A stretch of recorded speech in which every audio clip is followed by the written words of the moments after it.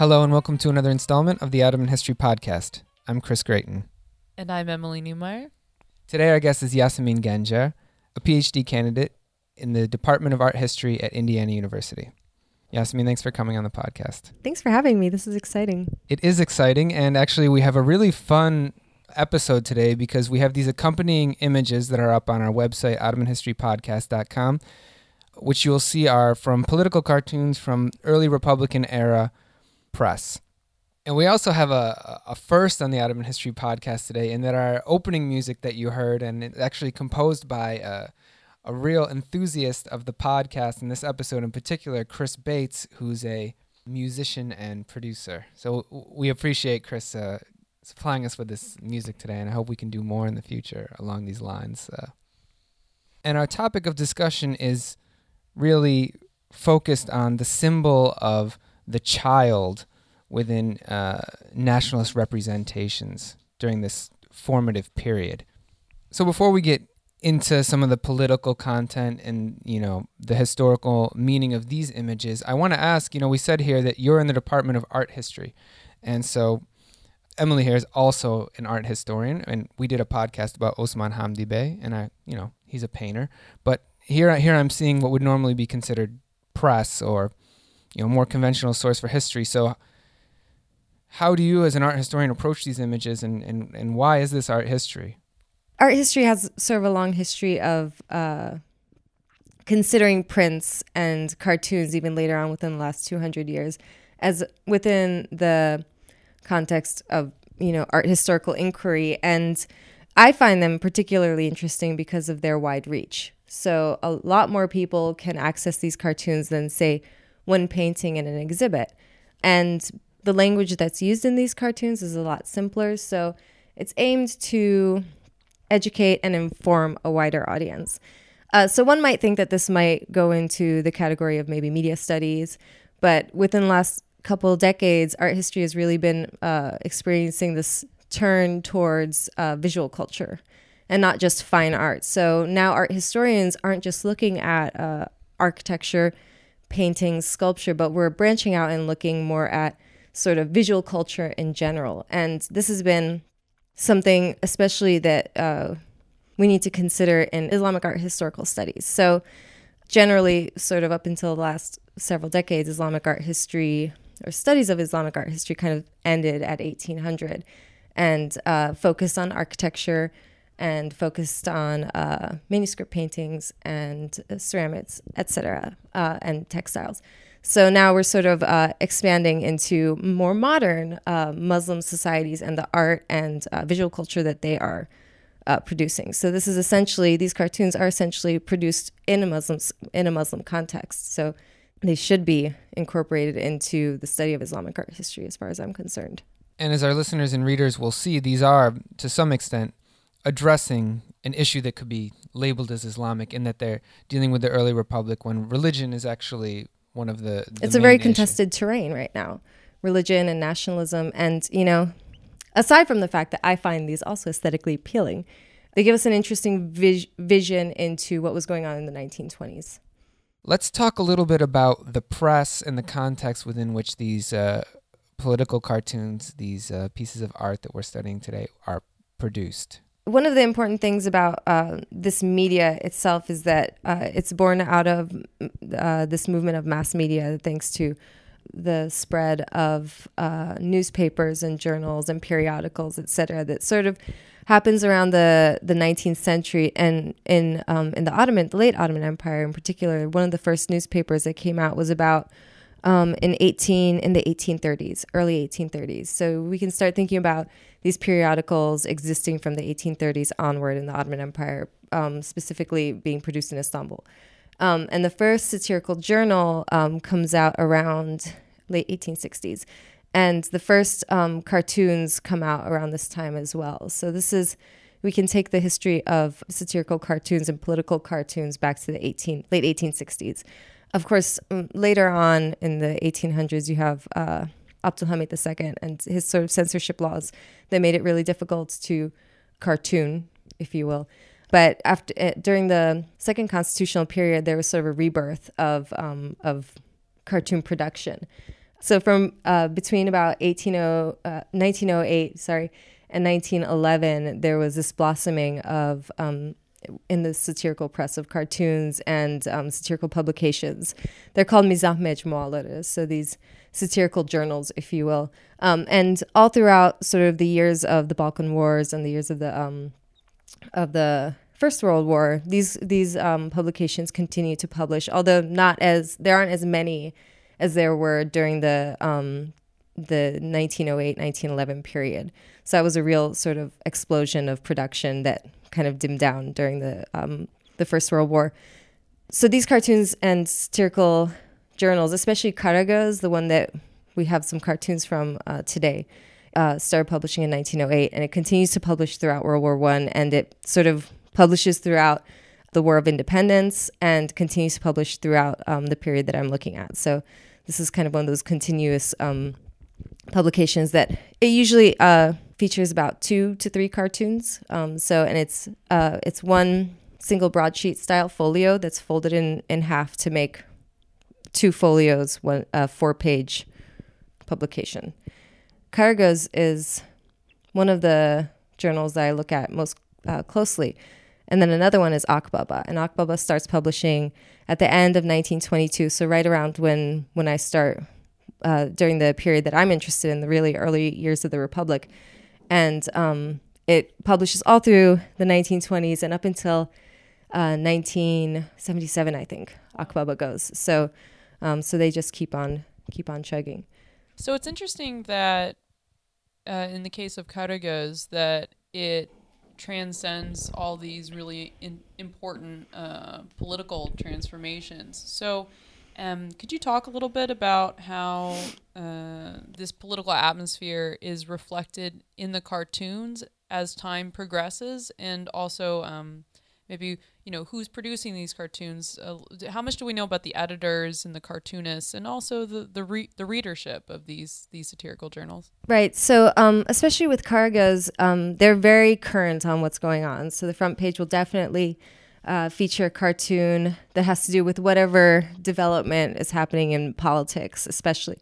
Karagöz especially tends towards sort of the nationalistic, and they have a little less symbolism than Akbaba will in its cartoons. So that's one of the interesting things about these journals, is that each journal kind of has its own little identity. Not only do they have their own political leaning, but they have sort of an identity in terms of the topics that they publish on and the sort of style of the cartoons. So Karagöz's styles are usually pretty straightforward and sort of picturesque and realistic, whereas Akbaba's cartoons can tend towards the aesthetically pleasing, the stylistic. So, or for instance, Karagöz was publishing a lot during the First World War about sort of developments in the First World War, and then especially during the War of Independence, they would publish on whatever victory had just been had or whatever development is happening. And in terms of the readership, I think obviously a literate readership, probably an intellectual and bourgeois readership is consuming these journals. So in the post-1908 period in the Ottoman press, we actually see kind of a liberty in expression that wasn't there definitely during the Hamidian era or at any time really before. But the early Republican period is not typically seen as one with a great deal of freedom of press per se. So I'm interested into what extent these satire journals, as it were, if they are satire, they should have some kind of criticism, but not necessarily of the state. But I'm interested in the extent to which they exercise freedom in these representations, or alternatively were manipulated for propaganda purposes, simply put. Well, in terms of the satire, I would say that what's most was satirized most is sort of the past and the Ottoman past. But in terms of supporting the regime, they're definitely very supportive. And well, there could be two things going on, mostly revolving around the idea of censorship. So there could be some self-censorship going on, or there could be an element of censorship in fear of what might happen if something is said against the regime, the new regime. So what happens is that once the new regime is set up in 1923, a couple of the newspapers that were operating in Istanbul, and there were newspapers operating in Istanbul that were against the sort of Anatolian independence struggle. And what happens is that a couple of those publishers sort of just flee the country because they don't know what's going to happen, because they supported the Sultan and they supported sort of the foreign occupation of Istanbul, because they thought that would be the best in the best interest of the country going forward. So there's this sort of self-censorship in this instance in around 1922, 1923, where you can't tell if it's self-censorship or just a fear of the consequences of publishing in the new regime. So you can imagine that some of these voices that could have potentially been opposition during the early years of the Republic may have sort of changed occupation or may have left. So what's left at this point are newspapers and journals that are supportive of the new regime and of this sort of nationalistic project that is the new Turkish Republic. And even if they do have some objections going forward, they're not very open to express it. And actually, I just read a really nice article by Brockett about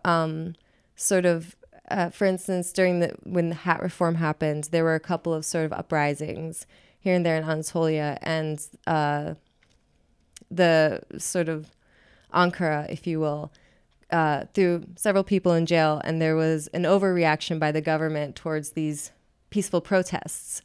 And when this happens early on in 1925, it sort of sets the tone going forward, if that makes any sense. So as you said, there's kind of a monolithic approach to the Turkish Republic during this period in the press, maybe not a lot of room for dissent. What is the representation you find, and why did you fixate specifically on the image of the child? The nature of the Republic during these years is that it's very young. So I found that there is an overwhelming amount of cartoons that represent the Republic as this child, or this sort of nation as the child. And that's how I got into this topic, is that I see, and sometimes the child will be labeled as Republic or nation, or Cumhuriyet or Millet. And I thought it was very interesting that a young state would be represented by the child image. And the more I thought about it, and the more of these cartoons I came in contact with, the more sense it made, because there's something very unique to the child image, right? We don't know what's going to happen to a child when it grows up. So there's this sort of subjunctive nature of using the child. A child is full of hope. It's a rebirth. So you see this sort of the child, when you're representing the nation or the Republic through the image of the child, you're also representing hope, and you're representing a view of the future, that this nation will hopefully grow up to be a strong player in the field of world politics. And when you couple this child with this sort of father figure that is Mustafa Kemal, who is by all accounts a successful person, a successful leader, a successful organizer, and a successful Turk, if you want to call him the father Turk, where the hope is that this nation and child will grow up to be like his father, his or her father. So you see sort of that representation. But the child image also is interesting because there are two ways in which the child is represented in these cartoons. One literally and one sort of symbolically or metaphorically. So the child can be represented either as a participant in this national family. So the idea that that your family isn't just you, your siblings, your mother, your father, your children, but that the family extends to the whole nation. So we're looking at a time when the idea of nationhood is relatively new. It's about, especially in the Turkish context, maybe about 60 years old. They've been talking about the Turkish nation since about the mid-1800s, more or less. So we see the child as representing this extended family. The child is a participant in an extended family that has a past and that has a future. So the child's parents represent the past of the nation, and then the child's potential for growing up represents the future. But also symbolically, like I said, it represents the newly founded republic and the nation full of hope and promise. So let's look at some of these images. We'll see if you can break down the visual representations that are going on here. Maybe they seem simple, but there might be a little more going on here than meets the eye. The first image we have is entitled "The Republic is Walking," and we have a picture of Turkey depicted as a child, as you said, and being kind of coaxed into its first steps. And there's Mustafa Kemal Ataturk in the background. Okay, so one of the first things that one would notice when they see this cartoon is, the child is holding, he or she is holding a flag, and then right sort of behind this child is Mustafa Kemal Ataturk, and he still has sort of this military garb on, and he's wearing his kalpak, his sort of headgear, and he's cheering the child on, clearly, by clapping. But the more I look at this cartoon, the more I see that the child is sort of a smaller version of Mustafa Kemal Ataturk. I mean, the clothing isn't completely the same, but you see the little fur, the fur collar that both of them have, and the little child's wearing a hat. I'm not quite sure how common it was for small children to be wearing a hat. But across from them are what the captions call the child's sisters. So underneath the cartoons, so all these cartoons kind of play between or are composed of text and image. So, and somewhere between the text and the image, we find sort of all of the meaning that the cartoon is trying to convey to us. And underneath it says, Cumhuriyet yürüyor. So the Republic is walking. Karagöz is saying, walk, my little tiny child. Look, your big sisters are calling you. Run to them, my little one. As long as you are in their nurturing arms, you will grow up safe and healthy and become a great big man. And Karagöz is the guy in the back that's clapping. Yes, yeah, he's the guy. That might not be apparent if you aren't familiar with the journal. Yes, yes. So Karagöz is the fellow all the way on the left who's clapping with the sort of big funny hat. And most of you who are familiar with Ottoman and Turkish art and culture are probably familiar with the Karagöz and Hacivat characters. And this the journal that this is published in is called Karagöz, and it takes the name from that Turkish shadow theater tradition. And the two main characters of Karagöz, the Turkish shadow theater, is Karagöz and Hacivat. And a lot of the cartoons published in this journal include Karagöz and Hacivat. They're either protagonists in whatever's going on in the cartoon, or they're in the background sort of watching, but a lot of the captions will have sort of quotes from Karagöz or Hacivat, or will display a dialogue between Karagöz and Hacivat, usually commenting on whatever the real topic is of the cartoon. It seems somewhat like the journal Puck that was published in America, that had the satirical cartoons and then sometimes the mythical image of Puck. Sure, and also Punch. In England. So, yeah, that's even more, that's also good because Punch was also I think a puppet, not a shadow puppet, but just a regular puppet. Punch and Judy. So this is kind of in the same vein.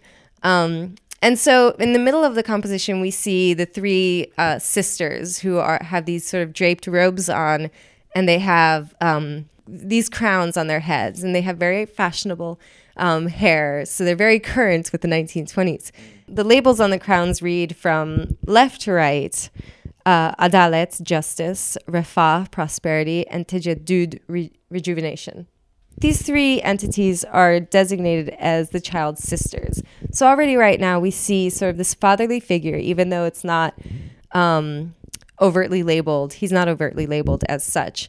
We see the child, this father, and then three sisters that make up sort of this national family. So we won't be able to discuss all of the images we have on the site, but let's introduce a couple more. Emily and I really enjoy this one from Cumhuriyet, Our Father is Coming. Yeah, well, I really enjoyed it the first time I came across it. And that's sort of why I like to do what I'm doing, because these cartoons, they are kind of satirical in a way, and I really enjoy the experience of discovering new cartoons, and there's such a wealth of them. So this one is entitled, the text above says Babamız geliyor, with an exclamation point. So it's kind of this it expresses right off the bat this excitement for the father who's coming home. And you can see that it's set at sort of a public gathering to greet this father. And it hasn't quite revealed who the father is yet. Underneath a large banner on the front page of the newspaper that says, that Ghazi Mustafa Kemal is coming to town. And it's sort of a big deal because by 1927, Mustafa Kemal had not been back to Istanbul in a very long time. Clearly, you can see this excitement for Mustafa Kemal coming back to Istanbul. The scene is set up where there are flags hanging, maybe the beginnings of a crowd. You see a mother and two small children, both of which are holding flags. The mother looks very modern and very middle class. And the text below shows a dialogue between the mother and the child. And the child asks the mother, is it a holiday? And the mother says, yes, my child, our father is coming. And the child says, you mean my martyred father? And the mother says, actually explains it, no, my son, he is the father of all of us. He is even the father of your martyred father. The father of the nation is coming. And the child says, long live our father. Yaşasın babamız. So the child is at first confused because he hears that the father is coming. He's confused because his father was probably, given his age, killed on the battlefields during the War of Independence. So these are two children without a father and a woman without her husband. Thus, sort of setting up this narrative of Mustafa Kemal being the father of the whole nation. Even though they haven't met, this family has not met Mustafa Kemal, the mother is explaining to a child that this man is his father. And it drives home sort of the point that the role that women play in sort of the nationalist ideology, if you want to call it an ideology, because women usually are considered, especially in Turkish nationalistic thought in these sort of earlier years, women are considered the transmitters of culture, the transmitters of tradition to the children, and women are considered these sort of these entities that can initiate the child into nationalistic ideology and into the nationalistic nation family, if you will, the national family. So here, this woman is performing that task of educating her child. So if we want to think about this as propaganda, so to speak, how does the language and the image implicate the reader in making this connection with the family, with the national family? One of the important things about the spread of nationalism during the 19th century and the early 20th century is the role that media has played in sort of creating this imagined community that Benedict Anderson sort of talks about. Right. So just the fact that people are reading these newspapers, are accessing news that pertains to this country and to this readership that all speaks Turkish and reads Turkish and has all experienced the same history and, in this case, sort of national tragedy. It's creating this national readership that considers itself to be a nation and imagined as it may be. So one of the ways in which this is done, for instance, pertaining to your question, is using sort of this first person plural. Right. Like, our father is coming. He's the father, not just of me, not just of you. He's everybody's father. And she says he's the father of the whole nation. Yeah. So what's very characteristic of all of these cartoons is this use of us, we, our, when describing the nation or when describing Ghazi Mustafa Kemal Pasha, or a lot of times they'll say Pashamız, our Pasha. So there's this sort of possessive aspect to it as well. So for our last image to discuss, this is the front page of the journal Akbaba, and the title that you've given this is We Are Saved, and it was published in October 1928. So what are we looking at here, Yasmin? What we see immediately in the cartoon is Mustafa Kemal seated on a modern chair, and in his lap is a small child, and they are looking at a book together with the new Latin letters in it. And above the cartoon, there's a text that reads, sort of titles this cartoon for the reader. And it says, the Republic who has just turned 5 is learning to read from the great Ghazi. And right away, we can see sort of that the Republic is equated with the child. Child looks to be about 5.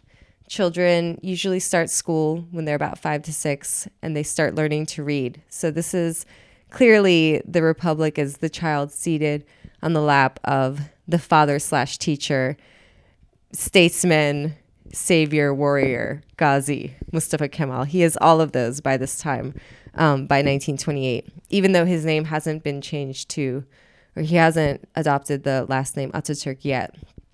In some cartoons already in 1927, you can see him being referred to, as we talked about, our father. So this idea is already sort of floating around.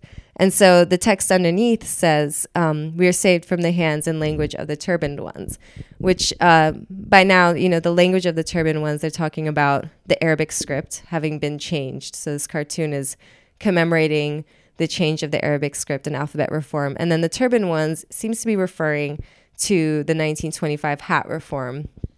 And this sort of, by now, 3-year struggle to secularize the country and move it away from this sort of publicly religious, this society and public Islam. So by turban ones, it's referring to religious figures and their grasp on society.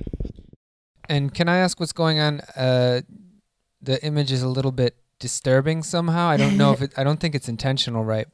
These are is it meant to emphasize Ataturk's or Mustafa Kemal's blue eyes here, that it's so light, or? Yes, I think the lightness is emphasizing his blue eyes. And then one thing we see emphasized in very early cartoons are his looks, his bakış, the way he looks out into, usually the future and the horizon his gaze, as a great planner and thinker and savior. So he can the idea is that he can see the future and plan accordingly.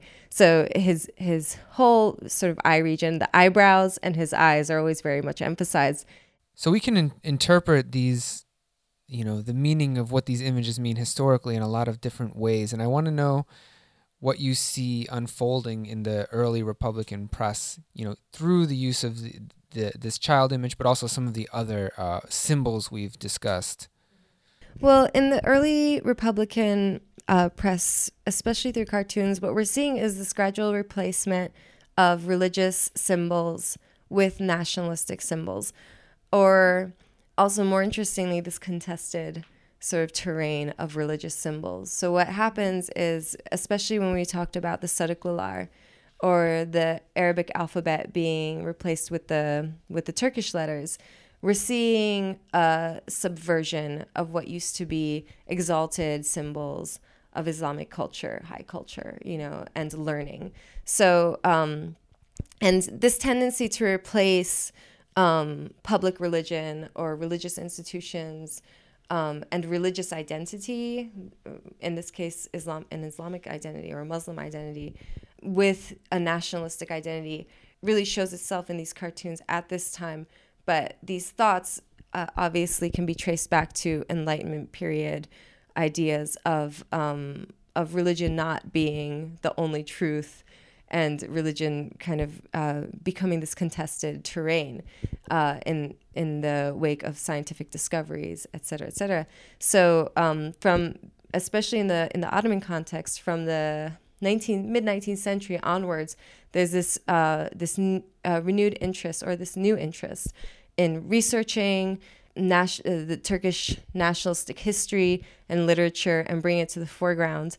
And then in the early Republican period, we see this emphasis on a nationalistic identity, a Turkish nationalist identity, replacing this sort of public Islamic identity. And that's I think what can be seen in cartoons such as the last one we discussed, the We Are Saved cartoon, because it really brings together several of the reforms, the secularizing reforms from the 1920s, hat reform, alphabet reform, and reforming the regime from an old monarchy that had a caliph to a modern secular state that has a republican regime and a president rather than a dynasty ruling over the people. Maybe one more thing about this last cartoon is the importance of the alphabet reform in separating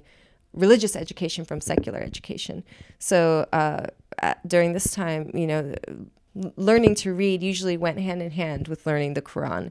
And now that the alphabet has been changed, this sort of instruction is most definitely separated.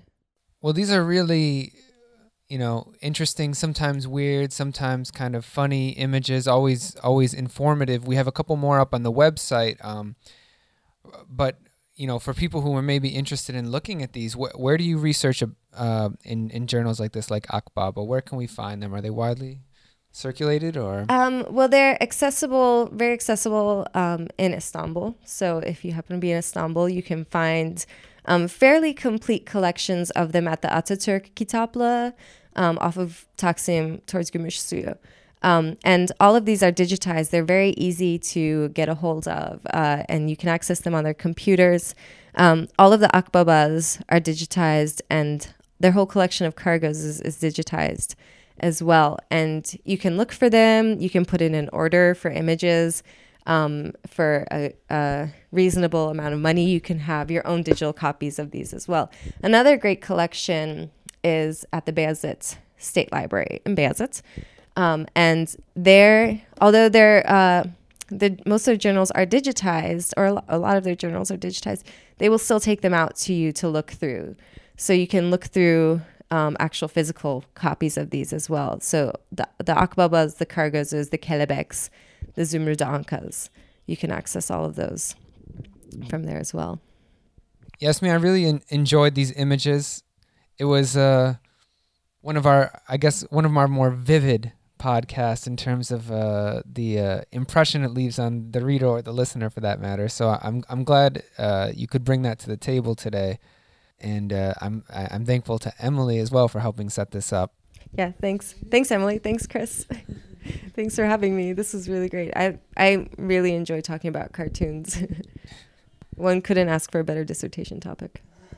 Yeah, you're lucky. I have to admit I'm a little envious here, but anyway, for those out there who are also interested in more cartoons, you can visit our website. We have those images up there, OttomanHistoryPodcast.com. You find lots of images up there, as a matter of fact. We also have a bibliography where you can leave your comments and questions. And to learn more about the topic, we've got a link to Yasmin's article, which is online. So that's also in the bibliography. That's all for this episode of the Ottoman History Podcast. Until next time, take care.